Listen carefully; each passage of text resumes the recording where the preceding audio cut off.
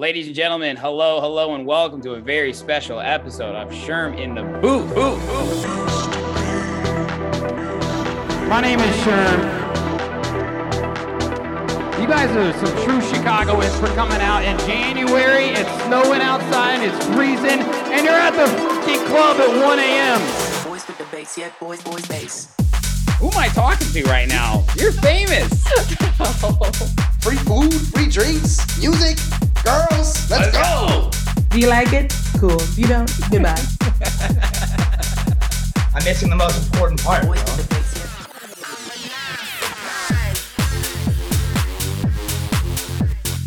yeah. We should throw like a crazy bar mitzvah party.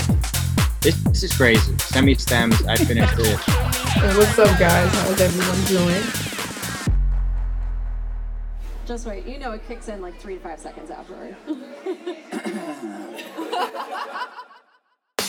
Yo, what's up, everyone, and welcome back to another brand new episode of Sherm in the Booth. I'm, of course, your host, Sherm, and today is Wednesday, June 15th, 2022, and this is episode 210.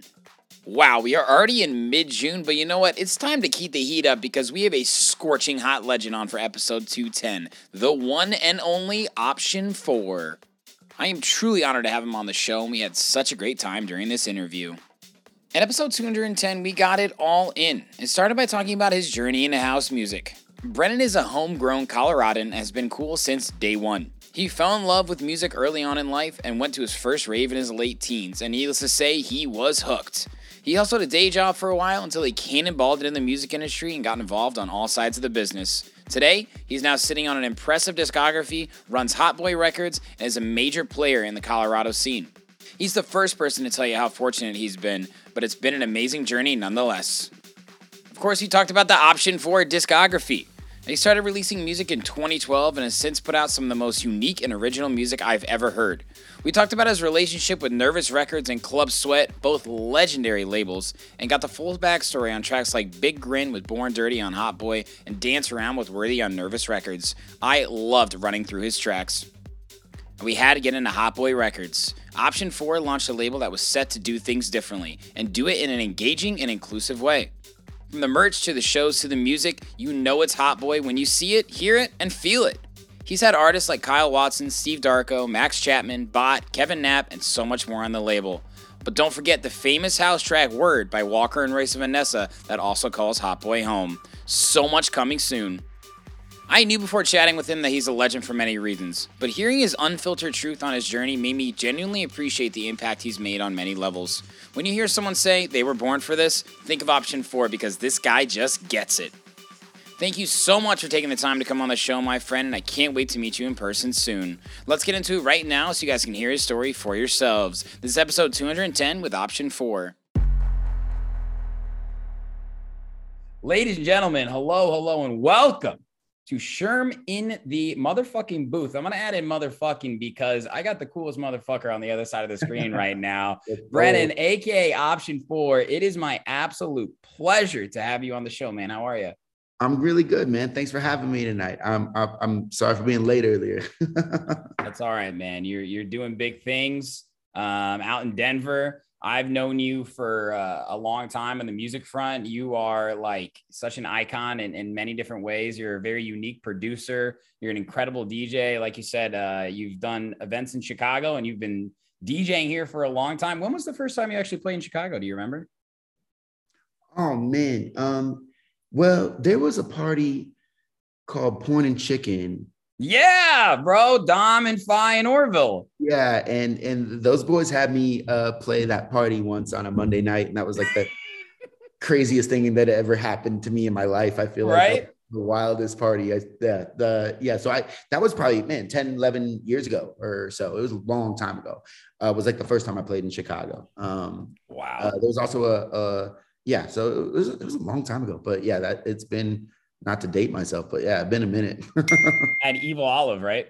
Yeah, over at Evil Olive, Martin Mendoza. I mean, there's so many legends in the Chicago nightlife game. I feel like they're just doing stuff for a long time. So I'm so glad you brought that up. I've had all three of them on the podcast before. They're just tastemakers here, and They've continued to evolve too. I mean, they're all such creative people, and I'm so glad you played a Porn and Chicken Party. That shit is literally legendary here. Yeah, it was like, I still can't believe, like, oh man, I don't. Yeah. I know. Yeah, things we can't even disclose. I know. I've been there before. You're like, what the fuck is going on here? I'm playing music, but there's sparks flying off this crotch right now into the flames. And yeah. Dicks, ass, tits, baby, every piece of the body. It's fucking, there's literally porn and chicken going on.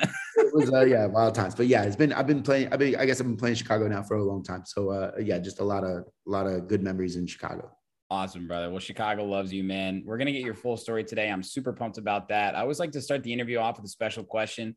And I came across something you're known by in my research process, a house music warrior.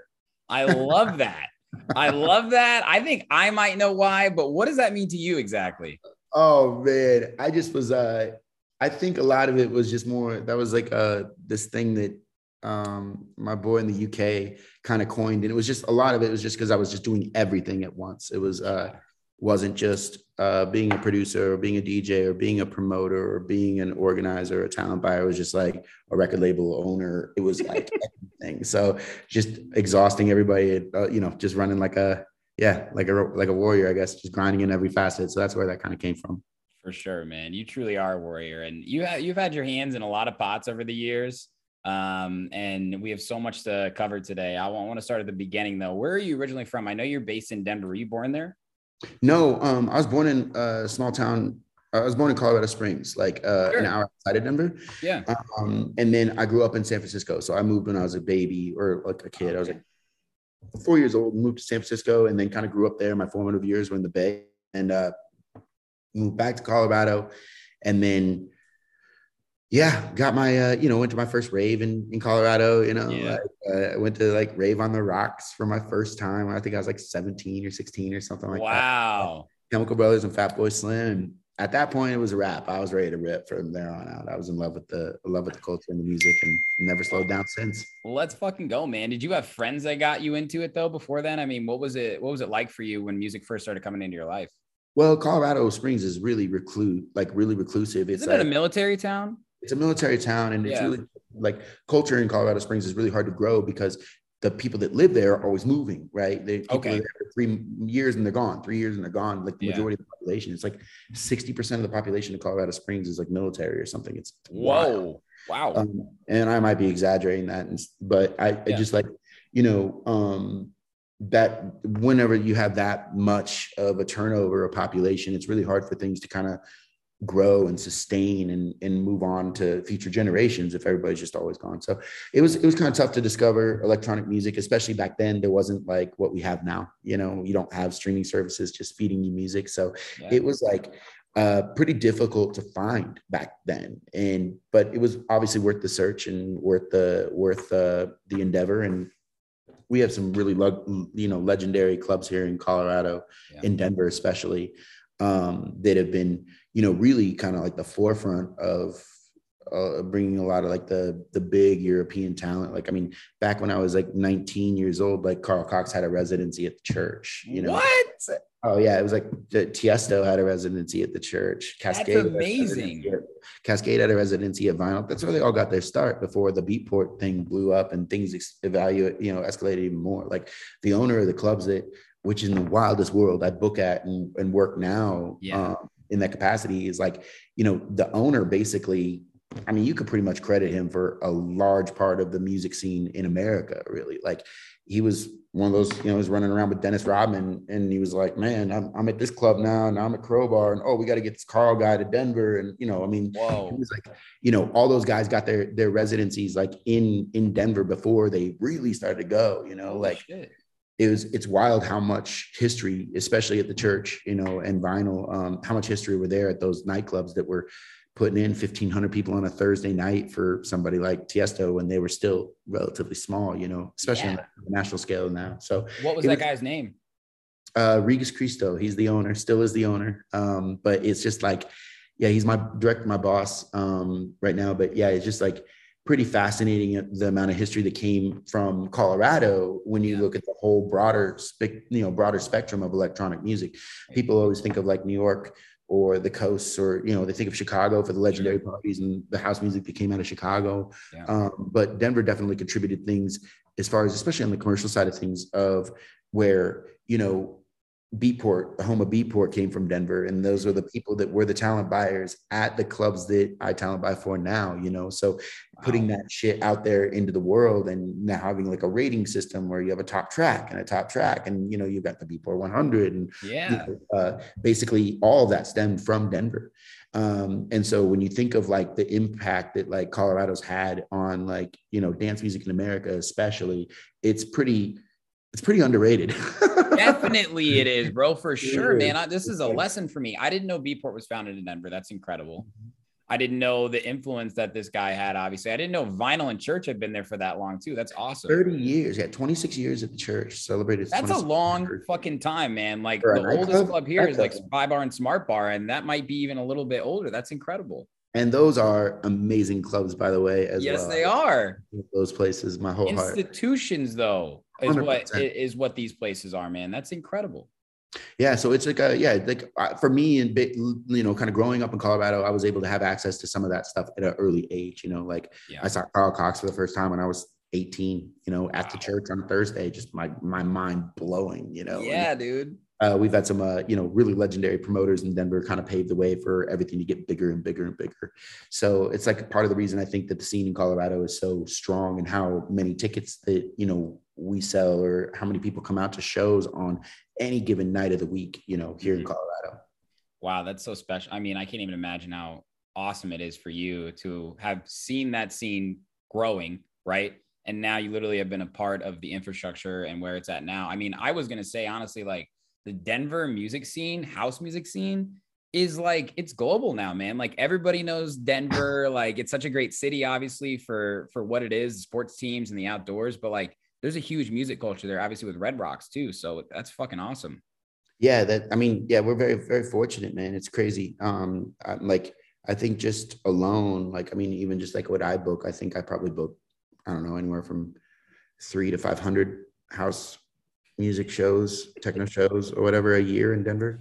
Jesus. So, and they're all sustained really well. All the venues are doing good, and people just really like the music, and that kind of goes hand in hand, I think, with weed as well. But for sure, man. When I kind of came onto the scene in Denver like 10 years ago or so, that I was able to kind of contribute that voice and started kind of growing that sound again, and obviously timing and everything spiraled to what it was, and then everything got real big, and now it's like it's fun every weekend. So it's it's definitely a full-time party in Colorado. For sure, man. It's good people out there too. Did you, like, after you went to the Carl Cox show, I mean, did you have a moment where you really wanted to get involved in the industry and become more than just a fan? No, not at all.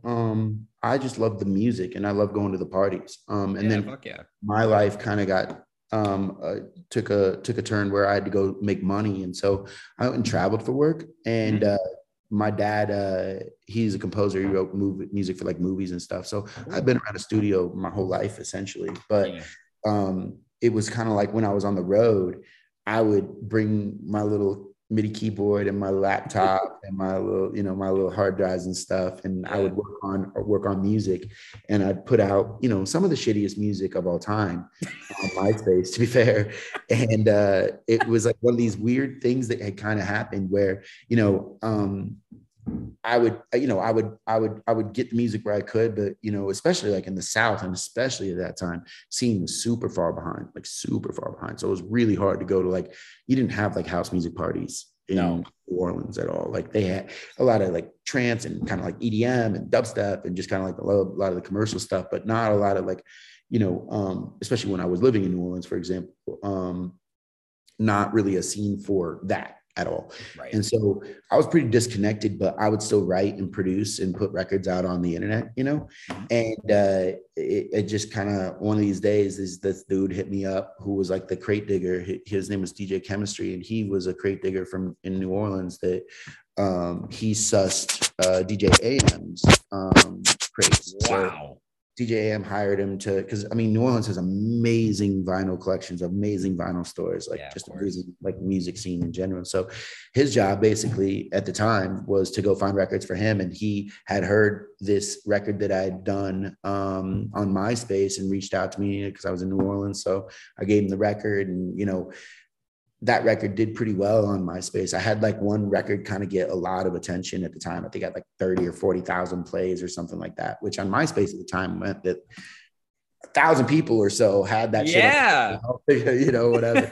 So, it was like one of those things where I was like, oh man, people actually, you know, when you're writing, the part of the problem of being a producer, or at least when you're starting out, especially back then, because there wasn't a tremendous amount of producers, like there weren't a lot of people, the barrier to entry to make a studio and have the software and pay the money to be able to make the music was so unattainable for so long. Physical barrier, right? Literally like physical barrier. So much money. I mean, what you can do on Ableton now would have cost you $100,000 10 years ago.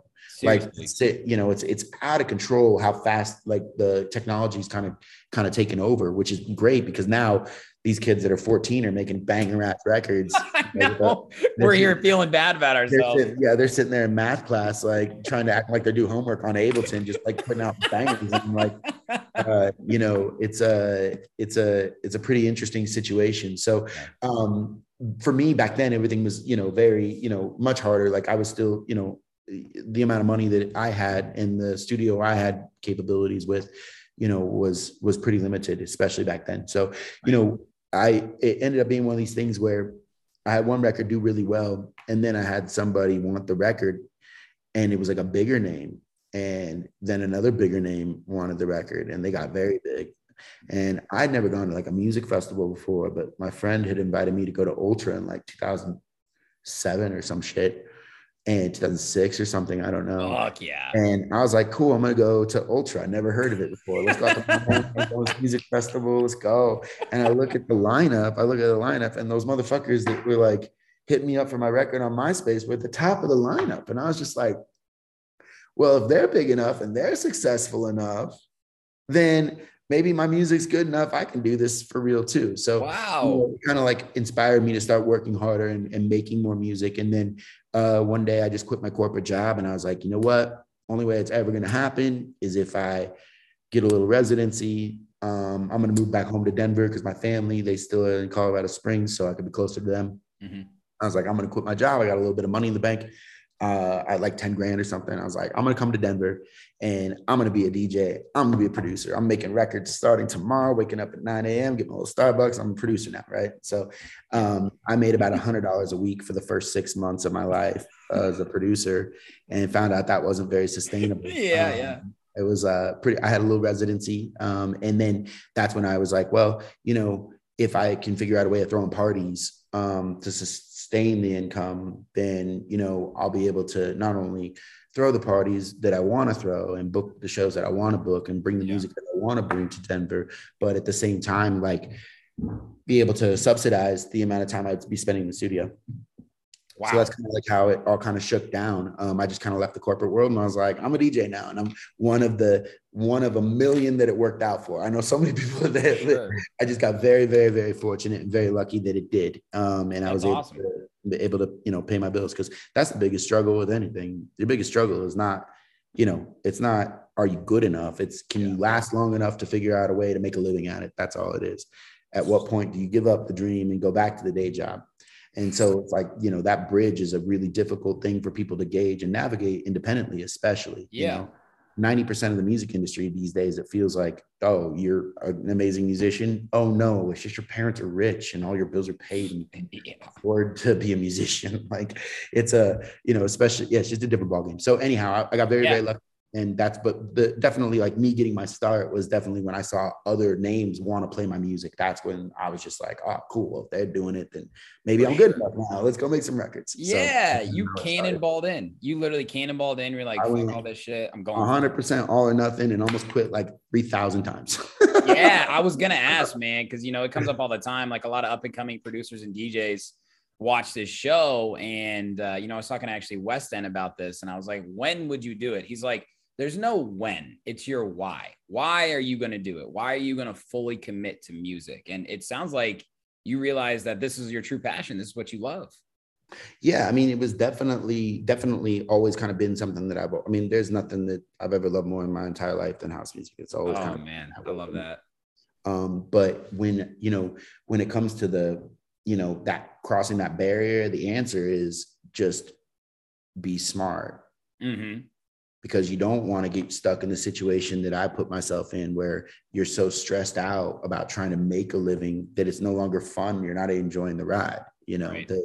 If I would have done it in like I fast forward 10 or rewind 10 years ago or 11 years ago, and I was like, all right, cool, I'm going to do this, I would have kept my day job. Wow. And still worked, that other 5 hours a night, 5 nights a week, and gone out as many times as possible until I was comfortable enough to release the music and be able to, kind of keep that cushion for me. Because the worst part of the world was being like, okay, cool, awesome. I'm creative. I can't pay rent. Yeah. Like, that is worse of really, really fucked up feeling to have. And it stifles the creativity, puts too much pressure on the creativity, and you end up doing stupid shit. Like I fucked up my career several times over and over and over again during that process, because at a certain point I had to sacrifice and make money. I took remixes I didn't want to take. I took kill fees I didn't want to take. I signed record deals I didn't want to take. Wow. Because it was, almost out of necessity.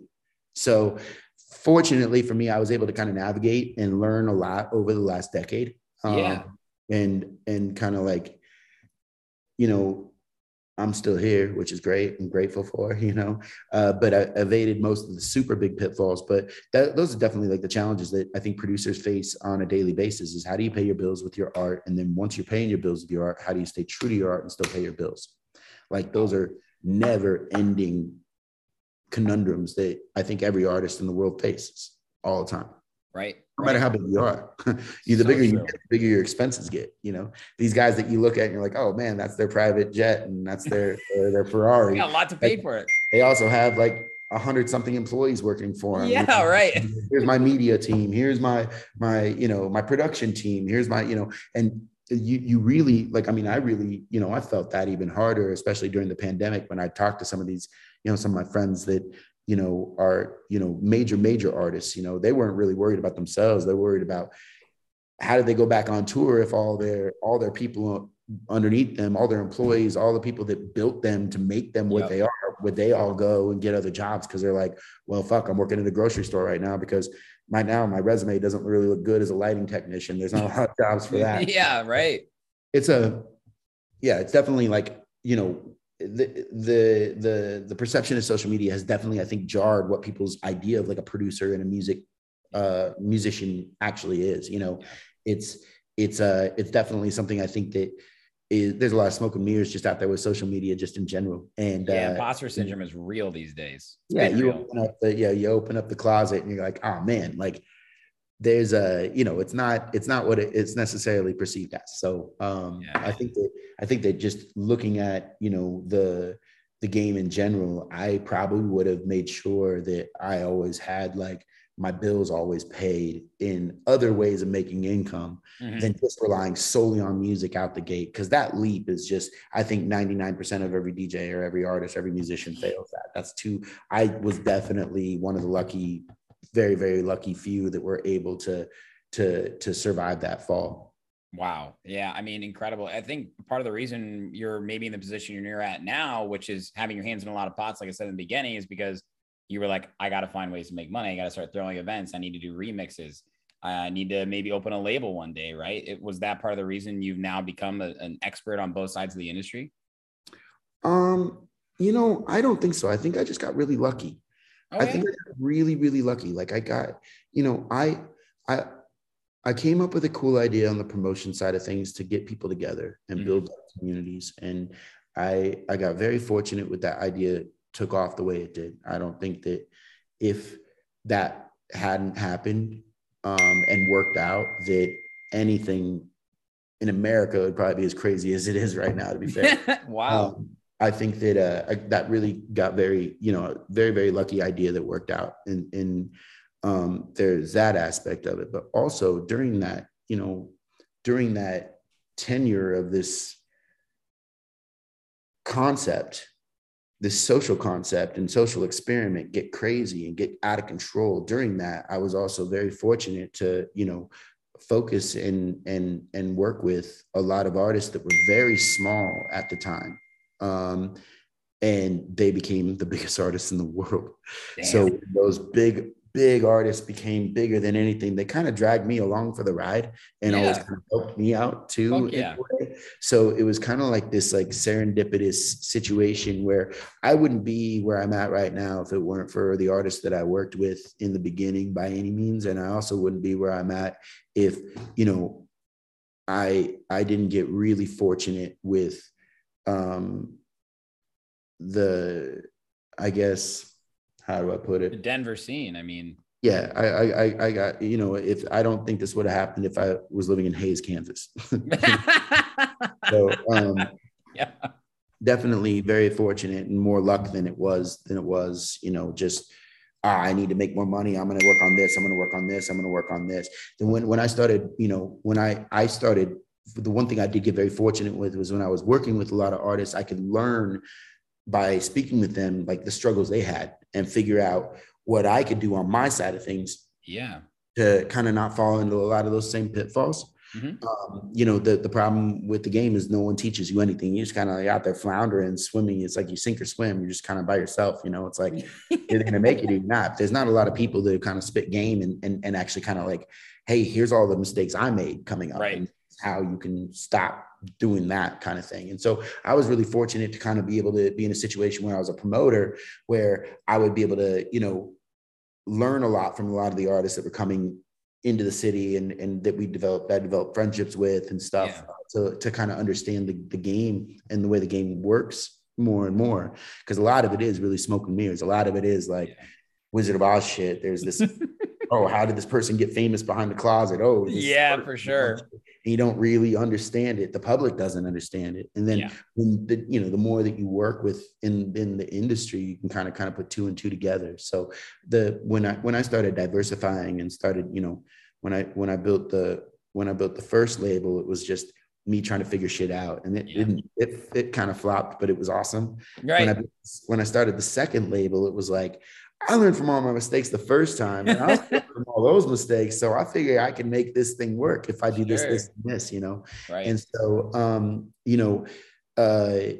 I definitely, being able to be a promoter and be an artist and kind of never just cross those streams. Like I never tried to be the promoter DJ. I never tried to do like the gig swapping and the book me or I'll book you, or like I just always was like, if the music is going to hit and the records do well, then I'll go on tour. And if I put the records out and they flop, so be it. I'm cool. I'm staying home, still a promoter. It's like giving you that blanket of having that day job again, where you're not strictly relying on paying your bills with touring, right? And not strictly relying on paying your bills with that side of things, but you're still blessed to be in the music industry. So if my career was really hot for a minute, then it was hot. If it started to fade and it dipped because I was concentrating on other stuff, I was still technically in the game. It's almost kind of like I'm at the poker table, but I'm not just like all in all the time. I'm just sitting there.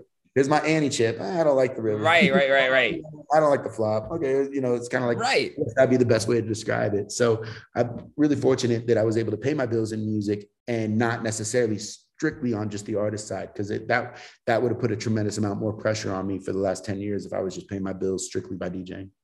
For sure, Brennan. And I think there's something to be said, what you mentioned about relationships, like these guys when they were small, these guys and girls, and then they blew up. How special is it to you now being in the game with them on these levels and being a part of that journey? As cliche as it is to say, it's all about the journey. It really is, man, because you just said it. You don't know what the destination is going to be. I don't know when I'm going to blow up. I don't know when I'm going to go down, but I'm going to enjoy the ride and I'm going to make sure what I'm doing I love. And I feel like that's the most fulfilling part of this industry. Oh, that is the industry. That is the industry. Yes. Nobody is in this game. Nobody's in this game unless they love it. It takes too much work and there's too much sacrifice on the personal side of things.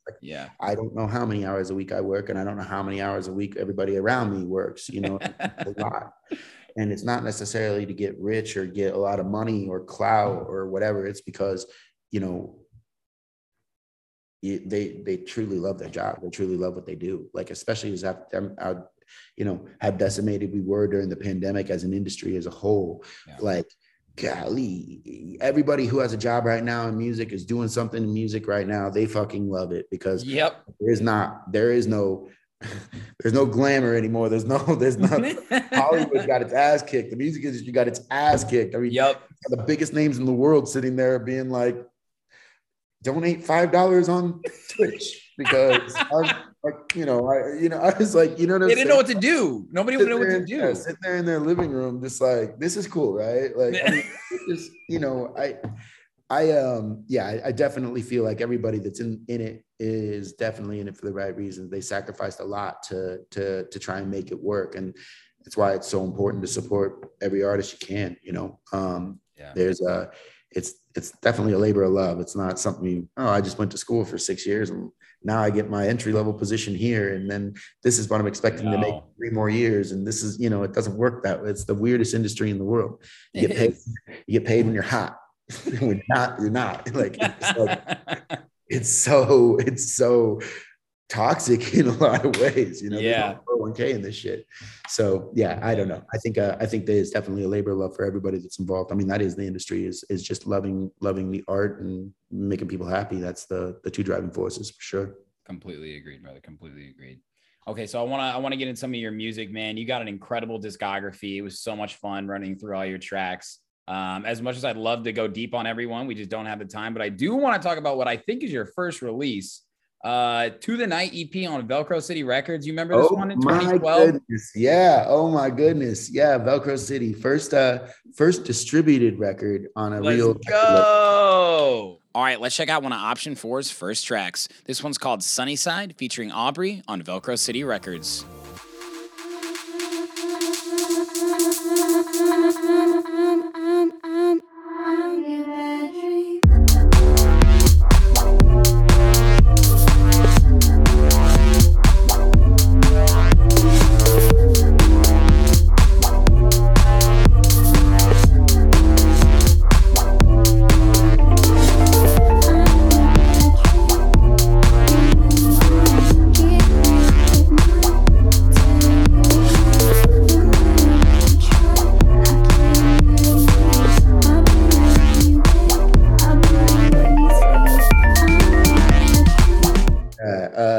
That's Jay Shislowski, fucking legend. What a wonderful dude. One of the best people ever. Has a great little record. VCR is awesome. Got a ridiculously, wildly diverse catalog. But I checked it out. Holy shit. I know, it's like it's all over the place, but I just love that guy. And he's one of the best label managers ever. Like, the guy's extremely sharp, and he gets a lot of licensing deals for his artists and stuff, and takes care of people. Like, that's a great label. I'm very blessed that he let me release on it. Yeah, dude. And this was a 4-track EP, and it was super unique for 2012 because it was like fusion of tech, acid, minimal, funk. I mean, it was fun. All over the place. Yeah. That was kind of like the MO though. I loved making music, but I was really, I never wanted to make the same song twice. Like, I couldn't get into that formulaic kind of production mode. I was really scared to go down that route. Yes. Most to the detriment of my career, because a couple releases later after that, I had some big ones, and then it got kind of intimidating for me because I didn't know really if I wanted to continue doing it. So that's old school. That is, man. I mean, and what a special time though in dance music, in 2012, particularly in the US. I mean, that was the EDM boom, right? The Alessos, the Swedish House Mafias. And I just fucking love what you just said though, bro. Like, you didn't want to do the same thing twice. And that just really wrapped everything together in my head about your discography, because you've made some fucking dope shit, but I'm not sure what some of it is. And I love that. Well, if it makes you feel better, I don't know either. Sometimes. Yeah, bro. I was just like, I've never heard anything like this. And that's refreshing for me as someone who interviews mostly people in house music, right? And I was like, this is fucking awesome. Well, a lot of it, to be fair, is dog shit. I think that, what I always liked about making music is I didn't want to be, I was very fortunate. I've always been fortunate. Like, I didn't, I was really fortunate that a lot of labels just kind of let me do what I wanted to do. And yeah, for sure. Not really A&R me too hard or do too much, put too much like restriction on me. And even if the records weren't like hot, maybe like 2 or 3 out of 50 were going to be hot. And they were going to bang, and a lot of people were going to play them. And then, the other ones, everybody, but like I said, I wasn't really worried about that. I just like the idea of making stuff and challenging my own self. Like I never like, especially with the sample packs now, and just like kind of the way people produce music now, a lot of it is very kind of like, there's a certain set of guidelines you kind of follow, right? And I think that's why a lot of stuff sounds like very homogenous in certain genres for sure. I'm fortunate enough to just be like, you know what, I'm putting it out, and if it sucks, it sucks. But I liked it when I was writing it, so. For sure, man. And I mean, once it's out too, it's like the producer here. It's like you can be in your studio, and then once it's out to the world, you're like, is this the same song? I think. Yeah, it's funny. Like I always have it. They all. I mean, for the most part, a lot of my records, they all kind of sound all over the place, but there is still going to be some signature sounds that are like, oh well, I know I did that because that's exactly what I. Yeah, and that sounds kind of like what I did over here. Right. Not going to necessarily be in a formula at all, for sure. For sure. Yeah. You pull inspiration from everywhere, man. I mean, and honestly, whatever you say aside, your label discography is still very impressive. Psycho Disco, Box of Cats, Thrive, Moody Recordings, of course, Hot Boy, which we'll talk about. But there's one I want to bring up, Nervous Records, man. You've released a lot of great music with them, especially early on. For those that don't know, this is one of the longest standing independent record labels, and they've just done incredible things since day one, always taking a willingness to new producers and sounds. And before we talk about your tracks, I mean, what's your relationship with these guys like? I love Andrew and Mike with my whole heart. Like those boys are just legends in the game. You can't, I put them on a pedestal, especially in America. Yeah, for American labels to last that long and still have the impact and the ability to do the stuff now. And they're working with like Louis Vega on the Grammy stuff. And just like, I mean, like what I love about Andrew, a fantastic A&R. What I love about Mike is just a fantastic businessman. Like they stuck true. Like when Mike came back and like Mike returned and Nervous was back, I was just like, it made me really happy because it was like, there's all this other music out there. We're just going to put out New York house music. And yes, exactly, bro. I really, they weren't following a lot of trends or anything. And, they're just, tip top label. I put out some of my favorite records of all time with those guys. And I try, if I ever going to send anything over to them, I'll give them my best work for sure. They're just, they're great, great, great people. That's awesome, man. I always love to ask about that because, I started working with the Hood Politics Records, and DJ Susan says, what up, by the way. Oh, awesome. You booked him out in August at Vinyl, right? Yeah. I'm looking forward to meeting him. He's coming out in a couple of months. Oh, you'll meet him for sure. He won't leave your side, bro. I'm really looking forward to it. It's going to be a good time. But yeah, I love love everything that he's got going on too. He's been really pushing a solid sound and getting a lot of people really hyped. I think like he's doing really well, it looks like. So for sure. And I think that there's parallels there, it's like a label these days needs to be so much more than just like some DJ who backs the label and drops the tracks. It needs to be like, once you join this label, you're part of the family. And I feel like that's Nervous Records, man. Like they've been in the game. They have people consistently release, but they take new chances. And that's why we try and do with Hood Politics. And like, we model a lot of the stuff after labels like them and take chances on records, right? Like that's what you're supposed to do. You're not supposed to sure, it's smart sometimes from a business perspective to go with what's working, but it's also not as much fun to say, yo, what the fuck is this track? Let's try and drop this shit. Right. Yeah, no. Basically. Yeah. You just hit it on the head. They've always been really, really good about giving people chances if they fuck with the records. And, they're just, it's funny. You get one record on Nervous, you get like promoters from Europe, just like, hey, what's up? Yeah. Right. They fuck with it that hard. I know, it's pretty cool. And they put out, to be fair, they put out some of my biggest records of all time. Like that Love Like No Other record that I did with them in the beginning. I know you're going to love this track. It's called Love Like No Other by Option 4 on Nervous Records.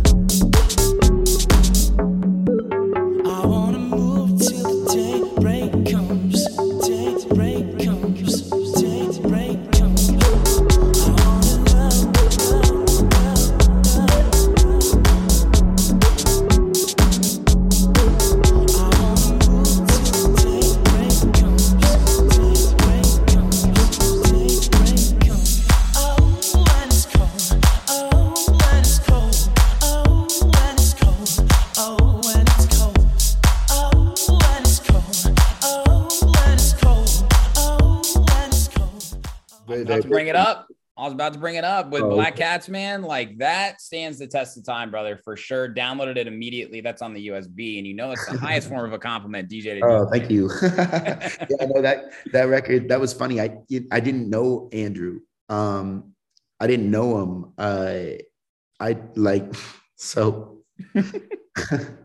I had like very little money, but I knew when I wrote Love Like No Other, I had this accident happen where on the chord progression on the last bar, I hit the wrong chord when I was playing it, but it gave it this dissonance. And it, like, what I kind of figured out, because I was, like I said, no one to teach me this shit. I'm not classically trained by any fucking thing. But what was nice about it was, if you take the bass note out, then it doesn't jar. It just stands alone as this like sound that hits the different register and sounds twerky, but it doesn't sound like, oh, I made a huge mistake because the bass is on, right? So even though that chord is out of key, when it's just by itself in a kick drum, then you remove everything else around it, then it's just a chord that sounds like a little wonky. And so when that had happened, it really was intriguing to me. And then that's what kind of flipped me to think, well, okay, if we're going to go along this way of making kind of like this groovy kind of new disco, indie dance kind of record, then we have to do the exact same thing and hit him with the most unexpected hardcore drop of all time. that record saved my life, man. I knew I had a banger. I knew I had something. And I just had to get it to them.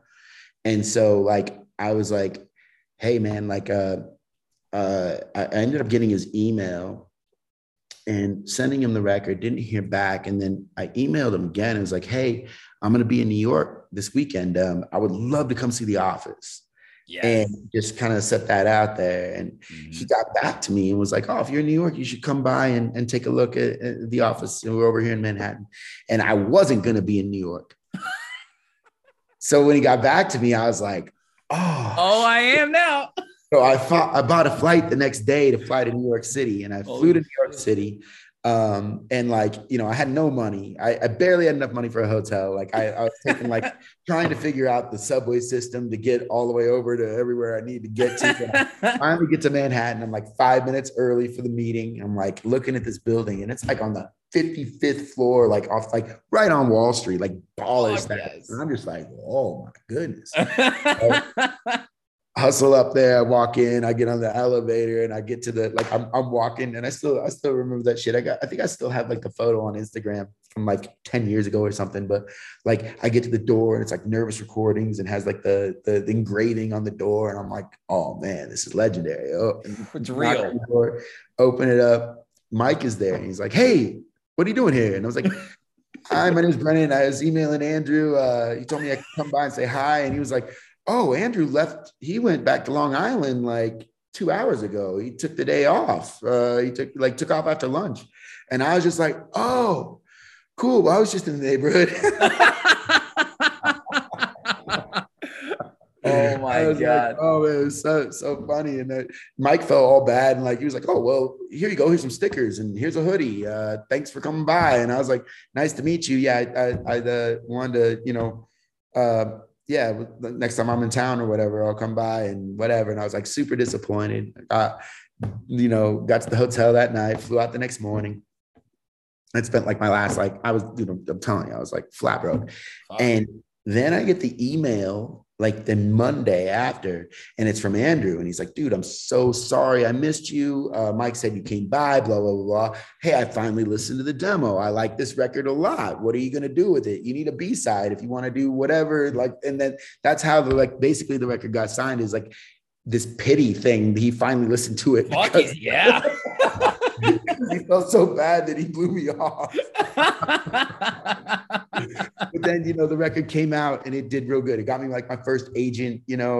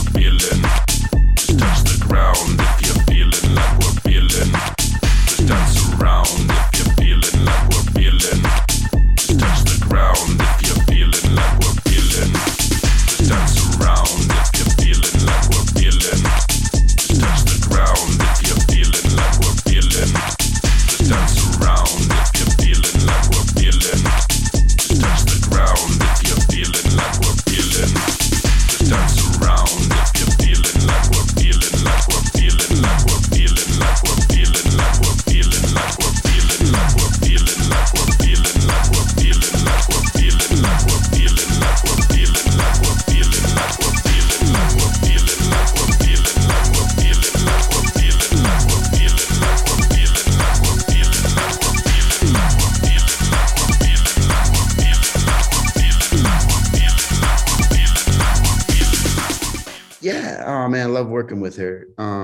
Yeah, we've been friends for a very long time. And so anytime I get to do anything with her, I'm always amped. That's one of probably my most one of my closest friends that in the DJ world or whatever that I've had the pleasure of getting to know. That's awesome. For a very, very long time. And to see her progress, and now the stuff she's making now is crazy. She was showing me stuff of the album. I was just like, oh my goodness, this is some of your best shit ever. She's like, I'm me, like fully on worthy. And it's like, fuck yes, inspiring so many people. Yeah, she's I'm really, really happy to see her bloom, and her creative, direction with the new music I can't wait for everybody to hear it, because I've heard it and I'm like, man, it's a banger. But yeah, I love that record that we did. It was definitely aggro energy kind of thing. Like we were like trying to get it. It's a club record for sure. Right. when we were making it, we made a few others that day. And it was all, well, she won't tell you this, but there was one really like after like 30 minutes, we're like, this is too dark. Why is there a gunshot going on? Why are we what is happening? And we had to like go outside and like get our chi right and come back in the studio, work on something a little more positive, and then that came out. But yeah, that was yeah, definitely love working with her, and she's one of my favorite people. Oh my God, that's so funny. Why is there a gunshot in this? Yeah, there was. I'm not kidding. She'll deny it, but there was like some really hood ass record we were making or something. I don't know. It was like I don't know. There was a gunshot sampled, and we were like, oh my God, what are we doing? You strike me as someone that likes to collab in person, though. Is that true? Well, I got that from Chris Manic. He was a legendary house producer from New York, worked with Josh Wink, Ovum Records, just fucking legend beyond legend. One of the coolest people in the world. Just love that kid to death. But yeah, Chris, we decided one time, he was like, he saw I was in LA. He's like, yo, why don't you come to the studio? I'm working on my album. Like, come do like a voice drop for my album. And I was like, all right, cool. I'll come over to the studio. And then while we were fucking around with synths and stuff, we were like, you want to just make a record and see what happened? And within like an hour, we had written just banger record. Wow. And we were like, oh, well, maybe there's something here. Maybe I'll come back tomorrow and we just see whatever. And I think within like 2 days, we had written like 6 or 7 records or something. And they were some never came out, but a lot of them all got signed. That 909 Till Infinity project was like the funnest project ever, but it was also like a side project. We weren't trying to necessarily tour it. We only played a couple shows, like one in San Diego, one in Denver or something. We only played a couple shows as that project because our sounds were so different. I was kind of making tech house. He was making proper house kind of at the time, you know? So it was like, we couldn't do stuff solo really on the same, it wouldn't work. But with that project, we would just make super unique records. And the rule of thumb was if he was coming to Denver, he would work in my studio. If I was out there, we work in their studio. But we didn't want to do the thing where we were like sending stems and it would go too far of a different direction if we weren't constantly like check each other. So I think it's really, I mean, collabs over online and stuff are one thing, but I think it's really, really important to be when you're working with somebody, at least for me anyhow, I enjoy working in person as a collab a lot more because it's so much more hands-on. There's so many more, oh, I don't like this direction. You stop it right then, you know? I want to go this direction. You go that direction. They come up with a little idea. If you're right there and you're like, before they give up on the idea, you're like, oh my God, that idea is amazing. Keep running. You get that assurance or whatever. You can't do that if you're getting stems every other week, right? Because you don't know how many things have happened to the record before you get them back. So yeah, for collabs, I'm big on being in the studio with the people. Because it just it adds that's the only way I think records really truly feel like representation of both artists, you know? Absolutely. You want that 50-50 fusion. It's all about the energy in the room, man. I feel like that's my favorite part about music. Like I just said, like, I want to hang out. I want to make music. I want to talk music. You know, I want to grow together, and like collabing is such a fun part of the industry. And I feel like we have seen that so much more since the pandemic, when artists had more time to actually be like, yo, fuck it, I'm making something totally new. I want to collaborate with this person. I don't have to think I need a track that's going to take me on tour. I don't have to think I need a track that's going to get me on this label. I just want to have fun making music again. And that's why I feel like we're in this revolution where it's like, there's no more genres for the most part, man. You know, like people are fucking fusing shit together, and it's just such a special time in electronic music. Yeah, I think that's the best part about the pandemic is the creative freedom that it gave artists across the board. Everybody's making different shit. Everybody. Yeah. And part of that is also too, I mean, if there are no clubs and there's no parties, you're not sitting there in your living room listening to club music. No, I don't want to. It's sad. It loses a lot of its luster, you know? And I think that's kind of there's so many artists coming out with so many cool new things, so many not even experimental, I should say, because I guess everything has always been whatever, but there's a lot of people playing in very weird tempos, like much faster than traditionally ever get booked in a club, you know, like a lot of it's kind of like left field break stuff, the Jensen Interceptors and the, you know, some of these artists that are making stuff that's just way out there and still making it work in like a club setting now. That wouldn't have happened in 2020 we didn't have the pandemic for sure. Those artists would have, not probably been able to tour maybe as much as they are now too. So it's pretty cool to see. And it's really cool to see a lot of this like experimental stuff kind of be at the forefront, because without a club, people have a little bit more freedom to kind of make what they want to listen to or make how they feel too. Maybe if you're always feeling like everything's a party because your life is a party, you're making club bangers every day because you're on tour every weekend and you're making right. You could see like the whole, like if all the DJs are doing that, of course that's going to be kind of like the energy that they put out. They're not going to be sitting there being like, man, I'm at the club, but I can't play this record because no one will like it in the club. Right.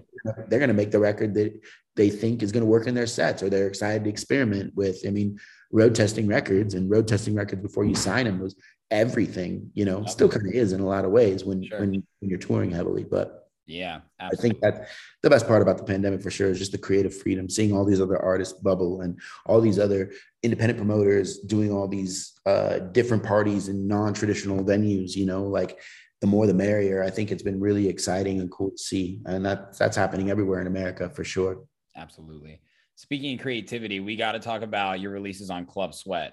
You have to tell me these tracks, man, because you released them all in 1 year and they are wild names. The Rise of the Cat Lord, The Vicious Rule of Safa, The Deadly Dance of Rigatoni Rodriguez.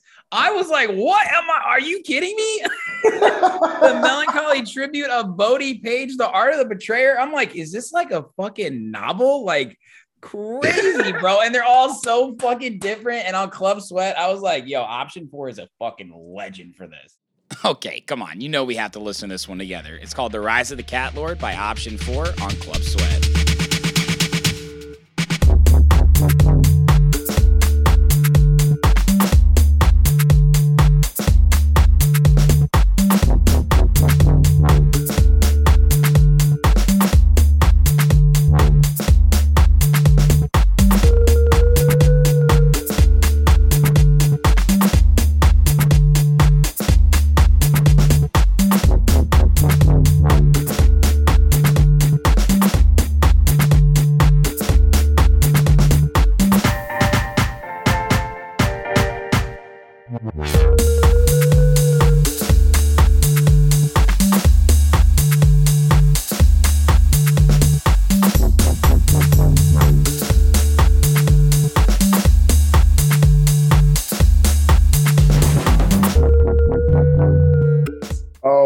I can't believe they let me do that. It was really awesome. I love those guys, and I love the Sweat It Out boys. I just love them to death.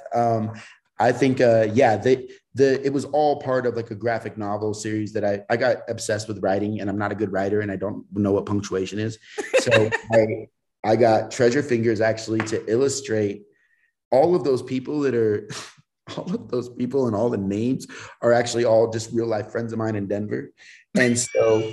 We went and took photos. Took photos of them, and then made. And Ashley was able to illustrate them like a comic book. So we told the story on these on these comic books that would come out with the records.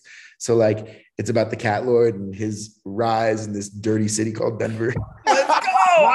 Bro, fucking unreal. Oh, so funny. I had a lot of fun writing those records and working with all my friends. Like every single one of those people that like the record is named after. The Betrayer is a legend in Denver. He moved to New York. His name is Rayer, but Rayer the Betrayer, you can put it together. The Cat Lord is my boy Davey. He throws really dope techno parties. Let's go, Cat Lord. That's my favorite track too. Cat Lord is the dude. But so those are all just like records mimicked off friends that I have in Denver, and we just did the comic book and wrote this ridiculous story because I think I was smoking too much weed at the time. But it was definitely a lot of fun. And shout out Sweat It Out for being the best record label ever. Just getting behind creative stuff. They're just the best. 100%, man, dude. I was dying at the Deadly Dance of Rigatoni Rodriguez. The Deadly Dance of you don't want to fuck with Rigatoni Rodriguez, bro. I was like, I don't know who Rigatoni Rodriguez is, but I don't want to run into him in an alley. Such a legend. That's my boy Jeremy. He's a legend in Denver, man. It's not a party unless Jeremy goes. I can honestly tell you, those are by far the most creative names I've ever heard in dance music. I mean, oh man, yeah. I'm surprised they weren't Billboard hits. Now that I think about it. You had it all, man. That's more than music. That's when we take the fucking music from the sound to real life. I mean, yeah, that was a really, really, really fun set of a fun record to make. It was going to come out all at once, but we decided to break them up and do them into singles. So, yeah, there's no theme, but the name of the album was The Rise of the Cat Lord, and that was going to go on. But I never finished any more on that series because time and everything else. But yeah, hey, that was a lot of fun. I don't know if you've talked about it again before, but we'd love to hear fucking the sequel, bro. Come on. Gotta go holler at the Cat Lord, find out what Rise of the Cat Lord 2. No, what happened was Netflix didn't give me a season 2. Yeah, we need a season 2.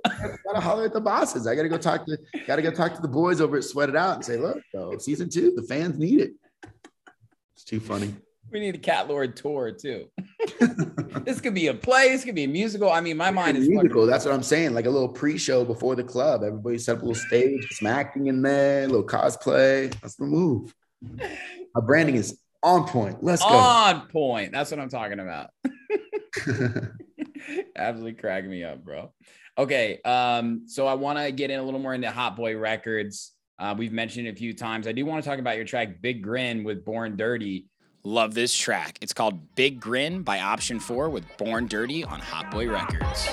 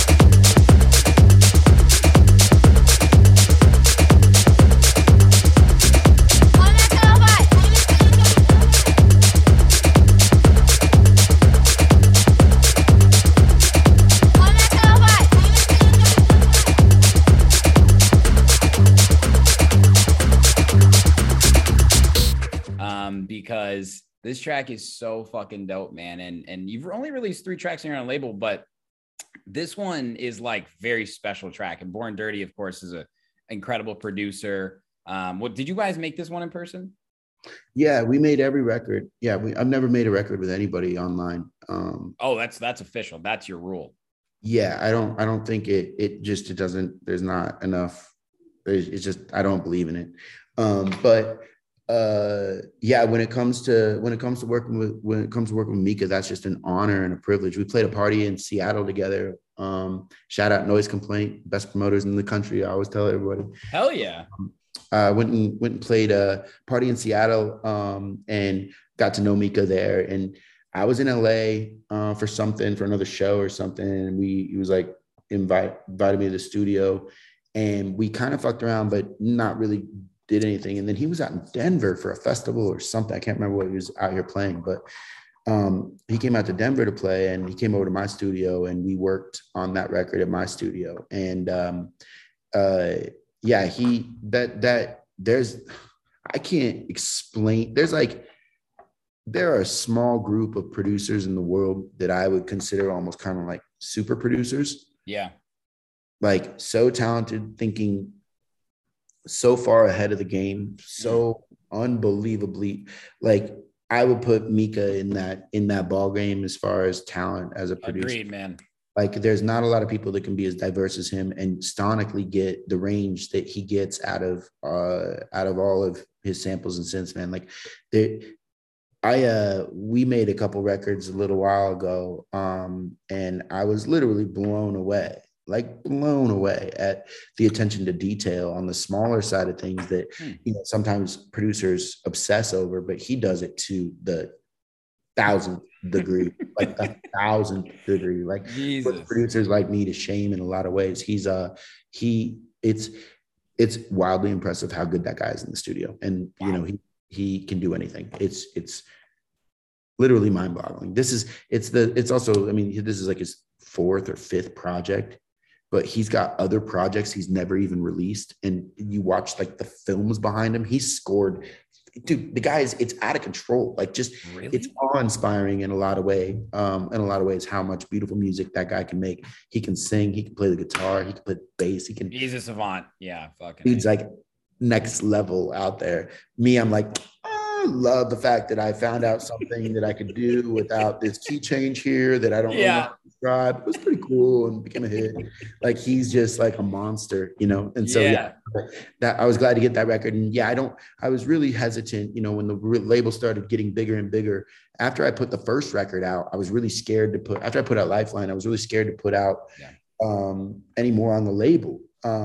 Because once it started becoming like a vessel and it started becoming something that I could use to promote other artists, it's almost the same exact opinion of what, you know, like when I became a promoter and started throwing parties, the parties didn't really get good until I took myself off the parties.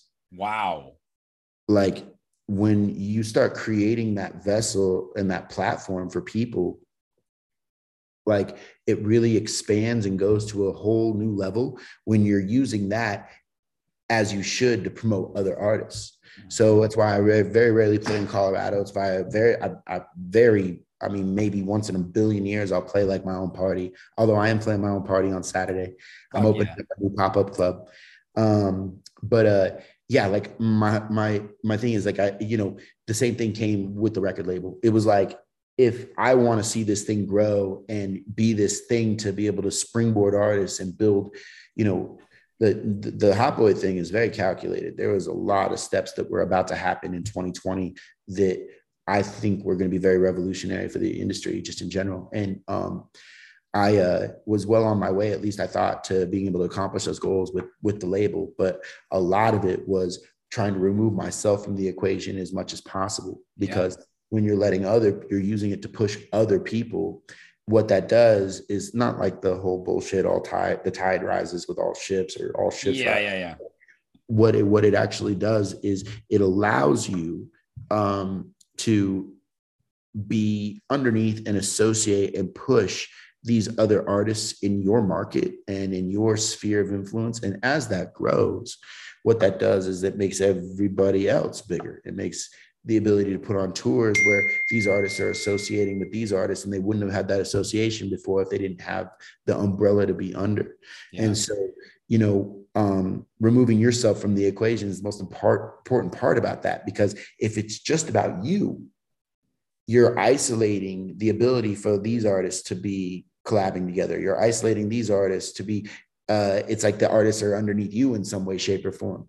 And so when I built like the label, I saw that the way to make it really successful was make it more about the brand and the party, as opposed to making it about Option 4 or my personal career. Because in the end, the main thing is like, you know, I really didn't, you know, I got enough parties in Denver to sustain myself. I got enough, you know, people that I look after here that I don't need, you know, that gig money to pay my rent.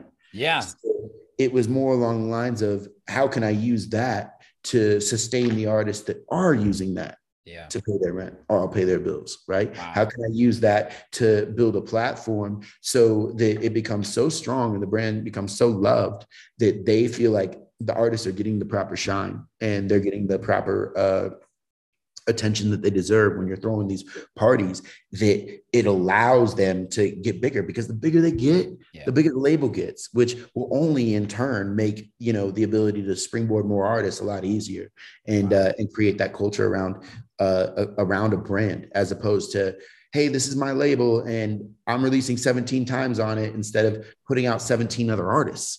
Like, you got a choice there. And to me, it was like, I was very, especially after Lifeline kind of did what it did and became kind of like this very catchy cult record. I was like, I got to be very careful about releasing on the label from here on out. So the collab with Born Dirty was like one of those things we put out. We did it as a collab. I love Mika, and that was a really fun project, but it, you know, out of 27 releases on the label, it was really important that 20 of those were not Option 4 records. Yeah. I didn't want to build a platform just so I would be able to release music. And the other thing is this, if I wasn't getting my music signed on other labels, then that doesn't validate the label either. Does that make sense? Yes. It's like if I look at it in the same way as like the promoter mentality. If I'm promoting this party and I'm in charge of the booking and I'm just booking myself over and over and over again, that doesn't give me there's no checks and balances. There's no quality control. There's no, you know what I'm saying? And so it's more important for me to release on other record labels and get my art out that way than it would be to release on my own label, because there's going to be somebody that says, hey, this is not good enough. This isn't a fit. This isn't the right vibe. This isn't whatever. There's going to be somebody that's going to say, this is a dope record and I fucking love it. And they want to push it and promote it. Sweet. That works out great because I've already got this vessel built that I'm promoting other artists on and trying to build these bridges where they don't exist. Yeah. I think there's so much to take away from what you just said there. And I think I started throwing my own parties because I wanted to play house music, right? And I couldn't get gigs because it's Chicago. There's a lot of house DJs here. And I was like, okay, cool. I'll be able to book myself as the headliner, right? Like selfishly. And the second that I started throwing parties, and was like, you know what? Like, I'm either going to take the first spot or I'm not going to be on the lineup, but I'm going to push it hard and I'll play other shows. It brought more people to mind because it gave me that validity that, hey, Sherm does all these other cool things. If he's throwing his own party and he's not even DJing, he's just going to be there, right? I'm going to go. And it's a tough thing to do, especially when like you do want to be an artist, right? But that's a very mature way to put it, is like put others before yourself. And in turn, everyone can grow together. Yeah. I mean, I think, especially for where, the bigger the parties get too, and the more, the bigger the sizes of the events that, you work on, it really is. I mean, you kind of look at it like, if you're an independent artist and you're going to try and make that jump that we talked about in the beginning of the conversation, and try and take it for real and try and pay your bills in music and try and navigate, how can I pay my bills and still produce and be an artist and eventually go on tour, and that'll be my full-time gig. You have to use these opportunities and these looks, and you have to use put these, artists in positions to do that. Yeah. If you're already throwing all the biggest parties and playing all the biggest parties and you're just always on the line, you don't give a chance for anything else to grow. And I guess that can kind of work if you are the hottest shit since sliced bread, but I'm not. So it's really easy to kind of look at it in the sense where you go, man, if I'm booking Red Rocks and I've got some ridiculously dope lineup and 10,000 people, I want to try and reward those slots and push for those slots for these artists that have a chance. Right. And so, working on the local scene as a promoter and working as an artist and a DJ, I've got local artists in Denver now that are putting tickets on the board. They're selling real tickets. They have real fans for them, for their art. And if you're always kind of like putting yourself above all those people, it fucks up the dynamic, and you don't give a chance for any of the undergrowth to breathe, because the next Jamie Jones is out there. The next Chris Lake is 17 right now. The next whoever, they're there. And if you're not trying to figure out ways of elevating those people to have those opportunities, then that's how scenes shrink. That's how you become Hayes, Kansas, where there's one promoter throwing one party. You have to really try and like fan the flames of supporting as many independent artists as possible and booking as many people as possible, giving as many people as many chances to play as possible. Because when I moved to Denver, there was nobody that would let me play either. I couldn't get a gig, right? Damn. And I had to do the same thing. I created my own party, created my own marketing entity, created my own everything. And then at that time, it started, it was bubbling so hard and becoming so big, so fast. Yeah. Like it was a situation where the only way it could grow is if I removed myself from the equation and let everybody else thrive and have a piece. Because I remember what it was like when I moved to Denver and no one would give me a gig, right?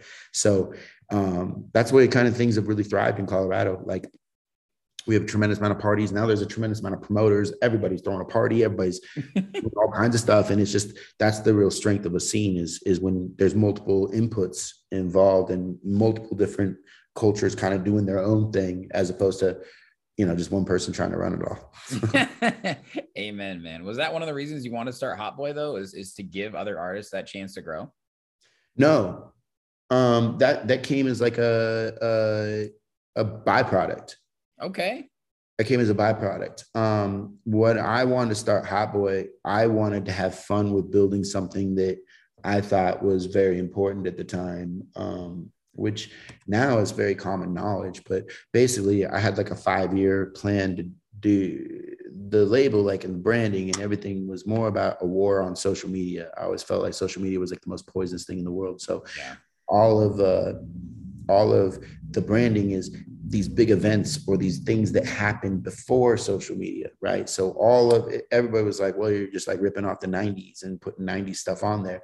But they couldn't, I was building the bridge through the Instagram and through artwork on the visuals and the artwork on the artwork on the releases and the merchandise, especially, to eventually link that bridge to being like, okay, cool, in 5 years, this is why. Now the pandemic hit and everybody realized how poisonous social media was. But when I started the label, it was more about a social statement than it was about the music. Yeah. And about like a platform, because I started Hot Boy Records with $500. I paid $500 for the logo, and I had $500 that I paid for merch, and Shit.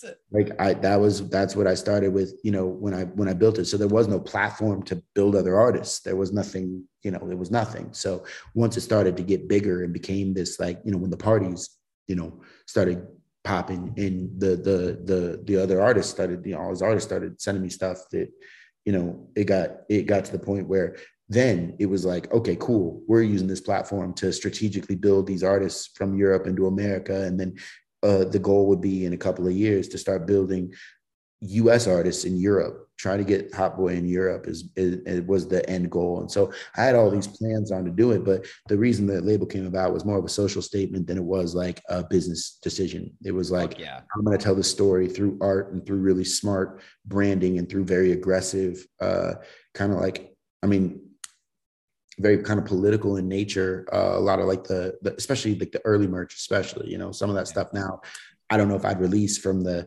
backlash of the internet, so much. And I don't know if I'd release a lot of the artwork anymore that, nowadays, I don't think it's necessarily appropriate, but that was more of the mission with the label. It wasn't, I'm going to make a label to build up artists. That had nothing to do with it. Fuck no. Yeah. More like a personal social vendetta against technology. And so that's why all of the branding and all of the art all came from everything before social media. Be like, oh, yeah, we're going to show this very shocking event or something that would have been viral. If it would have been viral, if the internet was there, then we were going to make an image of it, or we were going to put it on a record, or we're going to put it on the artwork for the release. And that was kind of like the mode for it. But it wasn't this like, oh, I'm going to build a label to build a platform for people, because there was no idea, there was no hope. There was no dream that the platform would exist. It just right off. The merch, especially. We would drop them. We'd make one post, zero money spent behind it all, and sell $10,000 worth of merch in an hour. Like, it would sell out, be gone forever, and then we'd have to make it. And we take the money, and we, with the merch, it would be able to pay for the proper PR and proper promo for the records. Cause that's where you're not going to make your money. You're not going to make your money on an independent label by just selling your records or getting streams, unless you sign a record like Word and get very fortunate and come up with a good plan. And that like that'll do it. But the majority of the music is not going to. So Hot Boy was definitely more of a social statement than it was a commercial vessel.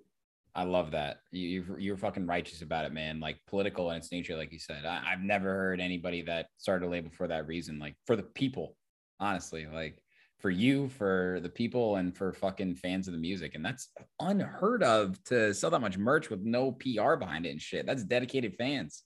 Yeah, we have a really, really strong fan base in the label. It's pretty crazy. But we also did a lot of really cool stuff just for the fans.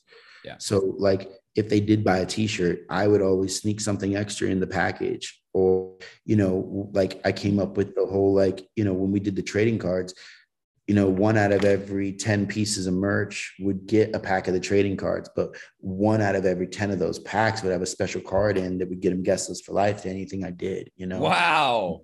There's like this cult phenomenon that happens with the label, because we always went above and beyond just selling stuff. It wasn't about selling product as much as it was trying to tell a story and connect with them. And so for how small the label is, it had a dramatic impact. And, you know, we sold out 70% of our shows, you know, in 2019 for the country. So it definitely, you know, is really cool to see. And it's probably the coolest thing about it all. I mean, obviously the bigger names on the tour and, you know, the big names that will play on the, underneath the umbrella obviously help, but really cool to see just like, you know, I was getting photos all weekend long. Everybody was wearing my merch. And I was like, man, that shit's like 4 years old. And they still kept, I got people with like, haven't opened it out of the package. Because damn, you know what I mean? They still have it all pressed and shit. And so, holy shit. That's fucking old school, man. That's like when you got the bobbleheads and shit. Yeah. It's like, the idea is to, you know, when I restart the label, to take a lot of time to make sure that that experience is still intact. And hopefully we can still, you know, treat people with something fun to look forward to that's a little different than just like, you know, going to the store and buying a shirt. Oh man, that's amazing, bro. And props to you though on this discography though, because the tracks are so sick. I mean, Steve Darko, Bach, Kyle Watson, Kevin Knapp, Ways and Odyssey. The Max Chapman track, by the way, I'm so glad that I found that because that's a fucking roller banger roller, bro. Like I don't think people, not enough people know about that track. I just fucking told the people right now, but yeah, man, it's a roller. Yeah, it is. Everybody always kind of gave me their best work for sure, or definitely at the time the coolest records. Like I was really blessed with a lot of really good demo submissions from some very, I mean, remarkably talented producers. Absolutely, Kyle Watson is one of the most unique producers in the game. Legend, man, legend. I got to hang with him this weekend. It was good to catch up. That's fucking awesome. Fucked up that release. I actually fucked that release up. Did you? Yeah, he sent me the master demo, and somehow I got it goofed up with the final master, and so I uploaded the wrong record and kind of fucked everything up on that one. But he was cool about it. We got it switched, but still. There you go. You good? What was that moment like though when you got word by Walker and Royce Vanessa? I mean, did you know it was going to be a hit? I mean, it's phenomenal track, but what it's done for house music, I feel like is a global impact, to be honest with you, bro. If you're a house music fan and haven't heard this track, we're about to rock your world. This one's called Word by Walker and Royce featuring Vanessa on Hot Boy Records.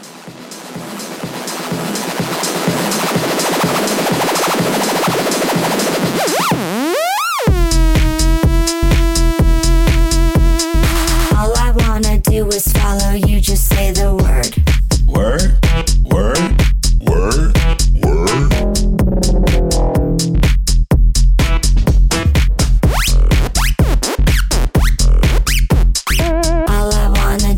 Follow you, just say the word.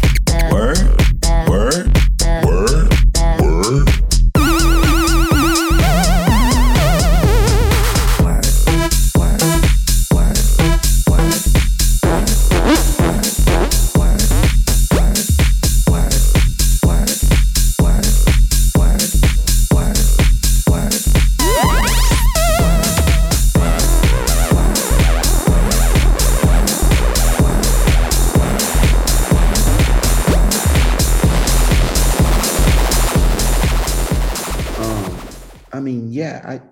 When I heard it, I was scared of it. You were scared? Yeah, I was scared of it. The first time I heard it, yeah, it was really worrisome to me.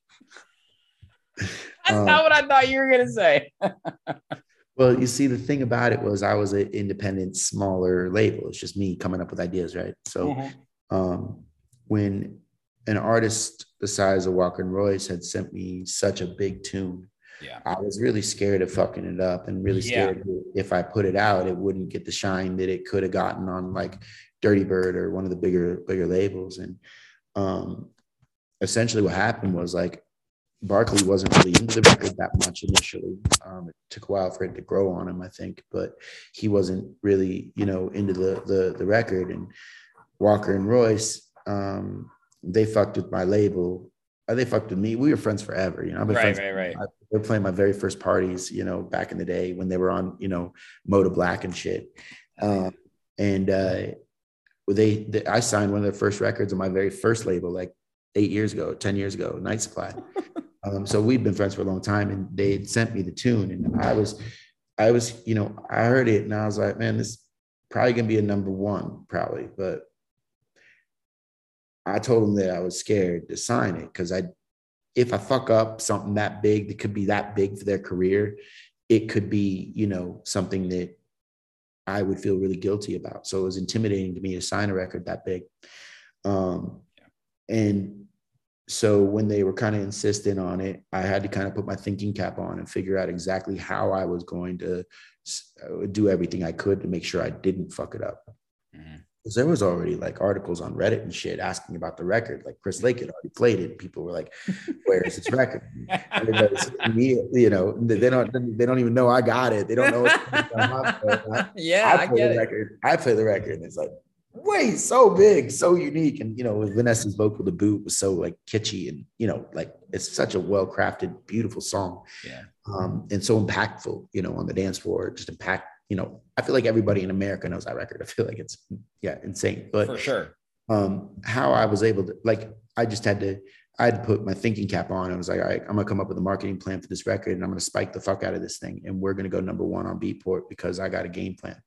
So I put together this game plan that worked with like the merch, and I was like, well, if I spend and make really expensive merch that's like no fucking around merch, right? I'll spend the $38 on the t-shirt to make the t-shirt the best t-shirt in the game.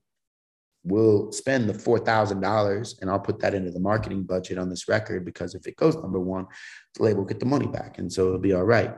But if it doesn't go number one, so fucking what? People are going to get the coolest shirt ever, and that record's going to be big. So, or at least a staple of the label.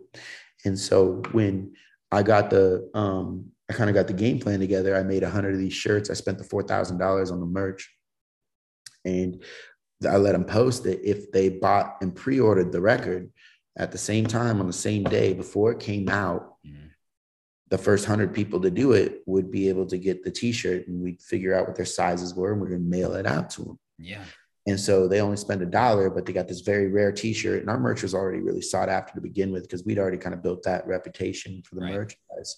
So when they posted that shit, and then we all posted it, first 100 people to buy it gets a word shirt, all these sales spiked on Beatport way before on the pre-order, before it came out. Wow. So out of nowhere, there was like 1,000 orders or some shit for this record. Holy shit. It was like putting us on the same level as like the big Defected records and the big records at the time on the store.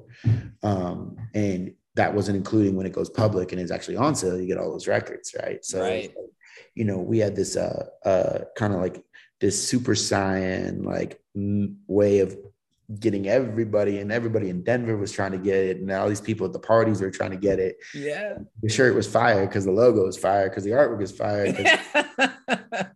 Our artwork was always the best. I always worked with the best artists. The Wei Chen, Jerry is one of the best people on earth, man. So fucking talented. I mean, all the artists I worked with were just top notch. So anyway, we were able to kind of like super spike this record that we already kind of knew was going to be a big record, but no one really had ever heard of Hot Boy. Defected hadn't heard of Hot Boy, So, I remember when the record goes up, and all of a sudden the first day it's like 17 overall, and I'm like, whoa, we broke not just like, Beatport is a funny thing. Like they'll have like, you see every local DJ in the world number one on releases, but releases are just what happens in the geo-tagged area. Right. That whatever. So it's not like the actual top 100, and it's not right. Yeah, and it's not top 100 on the actual genre either. It's just, that's why people have like a number 2 overall on releases, and then 2 days later it's gone. Yeah.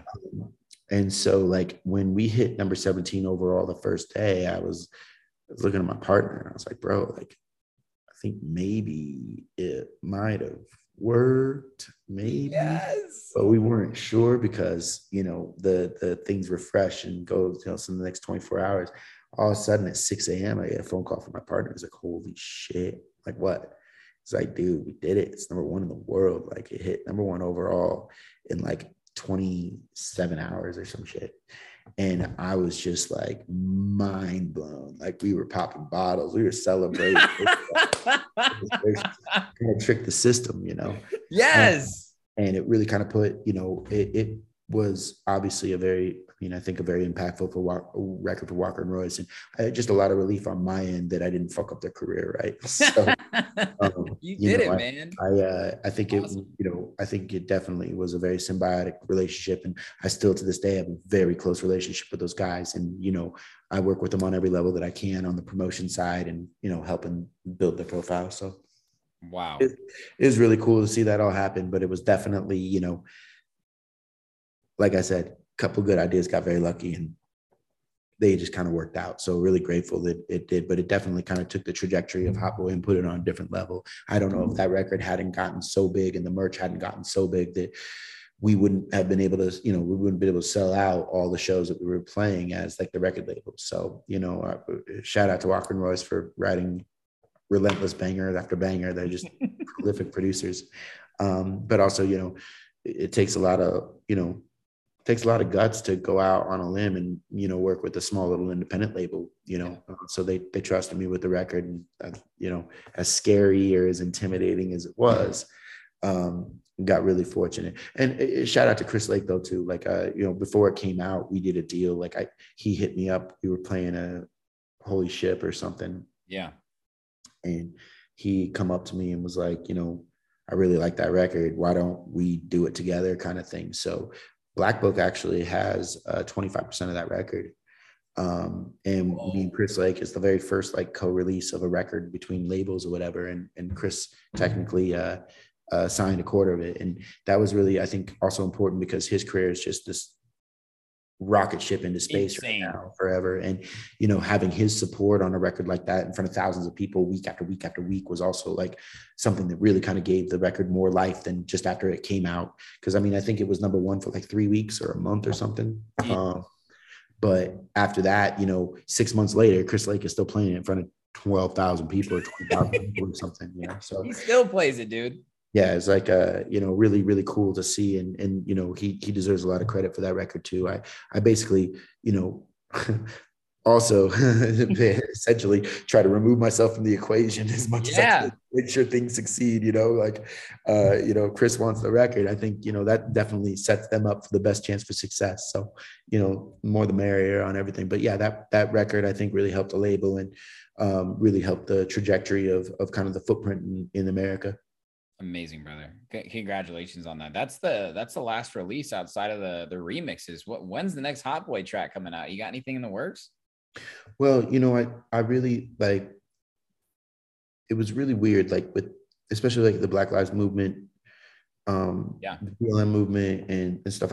There was so much stuff socially that was happening at the time in 2020, 2020, just in general. Yeah. That it was really like, it just kind of like, how do I put it? I just was very uninspired to try to promote music. I felt like music was secondary. There are more important issues going on in society just in general. So when the pandemic had kind of, I guess we got out of lockdown or ended, or I don't know, so we're still in it. I don't know, whatever. I don't know either. When everything kind of bounced back, it was really kind of important to me to just stay in Denver as much as possible and make sure that the city bounced back strong and the scene came back like in like a very ethical way, or at least my idea of what ethical looks like. Yeah. Because obviously I do a tremendous amount of shows and have a pretty big role in electronic music here in Denver. And so it was just really important that I stick around and note just like, okay, label's back on, I'm making music, I'm touring, I'm gone all the time, because I really wanted to be here during the kind of the transformation of what the new scene and the new, world was going to look like after we were finally able to gather. So I've been really laying low. I've been finally in the studio a lot more in the past like couple months, but it took me, we opened back up in June, and, the company that I work with, we had 235 employees before the pandemic had hit. And 4 days before we were told that we could open, we had 8, so tremendous amount of work to try and get the engine back up and, things sustainable and work on the new projects and all these other things that I got going on around me right now. So it was like, I've been kind of just focusing on being a promoter for the past like year or so. in the background working on music again, and we're launching Hot Boy again in August. So first release is these kids sent me a record that just blew me away. Is this kid named from Detroit named Botez, and this kid from New York named Ken Kelly. They got this little collab record that they sent me that I just think is tip top. So that's gonna be the first release on the label, and we're gonna launch that in August. That's going to come with a merch drop. And, I think that I'm hoping to have my EP at least done by September, October. And then depending on where that goes, hopefully start touring again in like Q4 now that the ships are not wobbling too much back home. Yeah, for sure, man. That's awesome, bro. And you've said so many things that I feel like there's things that we could expand upon, but I love that you committed so hard to your city and bringing it back. I really do respect that, as someone that tries to do that in Chicago. So mad love and respect, bro, for real. Oh, thank you, man. Yeah, no, you got to come. Well, you're coming out in a couple of weeks, so we'll be celebrating. Absolutely. We will, man. We will. Okay. So I do want to ask you one last question, and you've touched upon it a few times, and it's kind of the state of the music industry right now, someone like you who has seen the rise in the Denver scene in the US. I mean, the global market of dance music is obviously massive. Fisher, Chris Lake, Sonny Fodera, Green Velvet, John Summit, Nora En Pure, they are bigger than ever. I mean, it's insane, right? Going on world tours, main stages at festivals. I guess my simple question to you is why do you think that is? Why are they so popular? What has changed with music? Why house music has made it to the main stages? Well, I think house music in general started becoming more popular when pop music started trying to do house music. Yeah, true. I still think that the way people consume music is, unfortunately, especially nowadays, is very algorithmic and very gate-kept still. So when the majors want to get behind something and make something big, they get to do that because it's all part of the machine. So when I think that house music in general is finally getting a lot more acceptance because of the majors kind of latching on to this culture, but I also think that, you look at every one of those artists that you listed, and every single one of those artists worked their ass off together. Yeah, right. They've been in the game. It's like, finally. Yeah. So, it's just kudos to them and congrats, in every way. But when it comes to like house music in general becoming a lot more mainstream, I think we can pretty much credit that to the majors finally fucking with house music. Yeah. I think it took a while for that to kind of happen in America, but we're getting to the point where, that shit, if you think about it, like in the UK, you got like Radio 1 and, that's like the mecca when it comes to radio for like dance music. Right. And the bigger Radio 1 gets and the more like big pop records that they push over at Radio, the more underground stuff can resist. Right. The more left field stuff can say, oh, fuck Radio 1. I'm playing this little warehouse over here. We're doing weird bongo music or something. So like just because I believe everything upstreams. And so because of that, like, I think, now with Spotify and, the major labels really kind of focusing on dance music and pushing it on their playlists and creating a space where people can access it and find it, I think you're going to see, I don't think there's anything slowing down like electronic dance music in America. I think it's just going to keep getting bigger and bigger. You think about, it's funny, the biggest artist, biggest electronic artist in the world, say, I don't know. I mean, outside of Daft Punk, because I think they're in a different level. Yeah. Kanye level or something. Right. But look at like, I don't know, let's just say Chris Lake, right? Chris Lake and Fisher, massive, right? They're selling big shows out. Probably one, they're at the top of their game right now, and they're continuing to rise. Like they're definitely like, from a commercial standpoint or whatever, they're blowing up into that mainstream world. Like people know your 55-year-old dad knows Chris Lake records. That's true. It's fucked that up. Shit crazy, is like they're playing that shit like it's jock jams at the you know what I mean? So it's like it's the music has gotten bigger and bigger and bigger. Like it's very accessible. But even Chris Lake is still not what these country music stars pull ticket sales wise. That some of these guys will come through and do 150,000 tickets on 2 nights, and that's just goes to show you how much the rest of the country likes I mean, the biggest EDM acts that we have, Skrillex or I don't know, whoever you want to put on whatever pedestal, they're still like underground compared to the bigger piece of the pie where it comes to, what the rest of America consumes as music. So that just goes to show you how much room for growth there is. And I don't think there's anything stopping, house or EDM or techno or, I don't think there's anything stopping dance music in America. I think it just has a tremendous amount more room to grow. That's what it looks like to me. Absolutely. And you do see these collaborations happening a lot more. You mentioned country music. Diplo, of course, did basically a whole country album, which I actually thought was pretty tasteful. I thought it was good. And you look at somebody like Axwell and Chami, who helped produce Lady Gaga's album, right? Like everyone's kind of recognizing where talent and opportunity is. And that's when, again, I want to just like bring up the collaboration between artists, massive and small. Like I love what you said, like the next Chris Lake is 17 years old making beats, and he is, I'm sure she is, I'm sure they are, right? Yeah, for sure. They are. Like I just gotta go find them and put them on stage. I love that, man. That's a great perspective, and I couldn't agree more with you. And I mean, just to wrap it all up, like it's just such a great time to be in dance music and in our positions, and especially as a fan. I think there's a revival going on, if you want to call it that. And it's just very exciting, and it's the summer, and, we all hope to be on the other side. And it's just like, I don't know, I'm happy, man. What else can I say? Right. Yeah, me too, man. I've been loving music more and more lately. And I think for a while I was hating it during the pandemic. I was mad at it. And, now it's just it's a good time to explore and go enjoy new shit. It's been awesome. Live your life, people. All right, brother. What's the last thing you can tell us about what's coming up? You did mention some things. Anything on the hopper right now you want to mention? Oh man. Just thanks for having me, and super grateful that we were able to do this. And yeah, I'm looking forward to bringing back Hopway, and really looking forward to putting out music again. So hopefully by the end of the year, things will be back on track. Let's go, brother. I'm so excited to see you in a few weeks. And, just know, once again, Chicago loves you. That's a fucking fact. Got to get back out there. I know. I gotta get these records out and go on tour, and we'll throw some boat parties in January. Let's go. Oh, yeah. Yeah. All right. I don't know if anyone's gonna show up. But I'll do my best to help promote. Sounds good. Brennan, it's nice to meet you, brother. Thanks again for making the time. Absolutely, man. Looking forward to seeing you in a couple of weeks. Sounds good. Have a good night.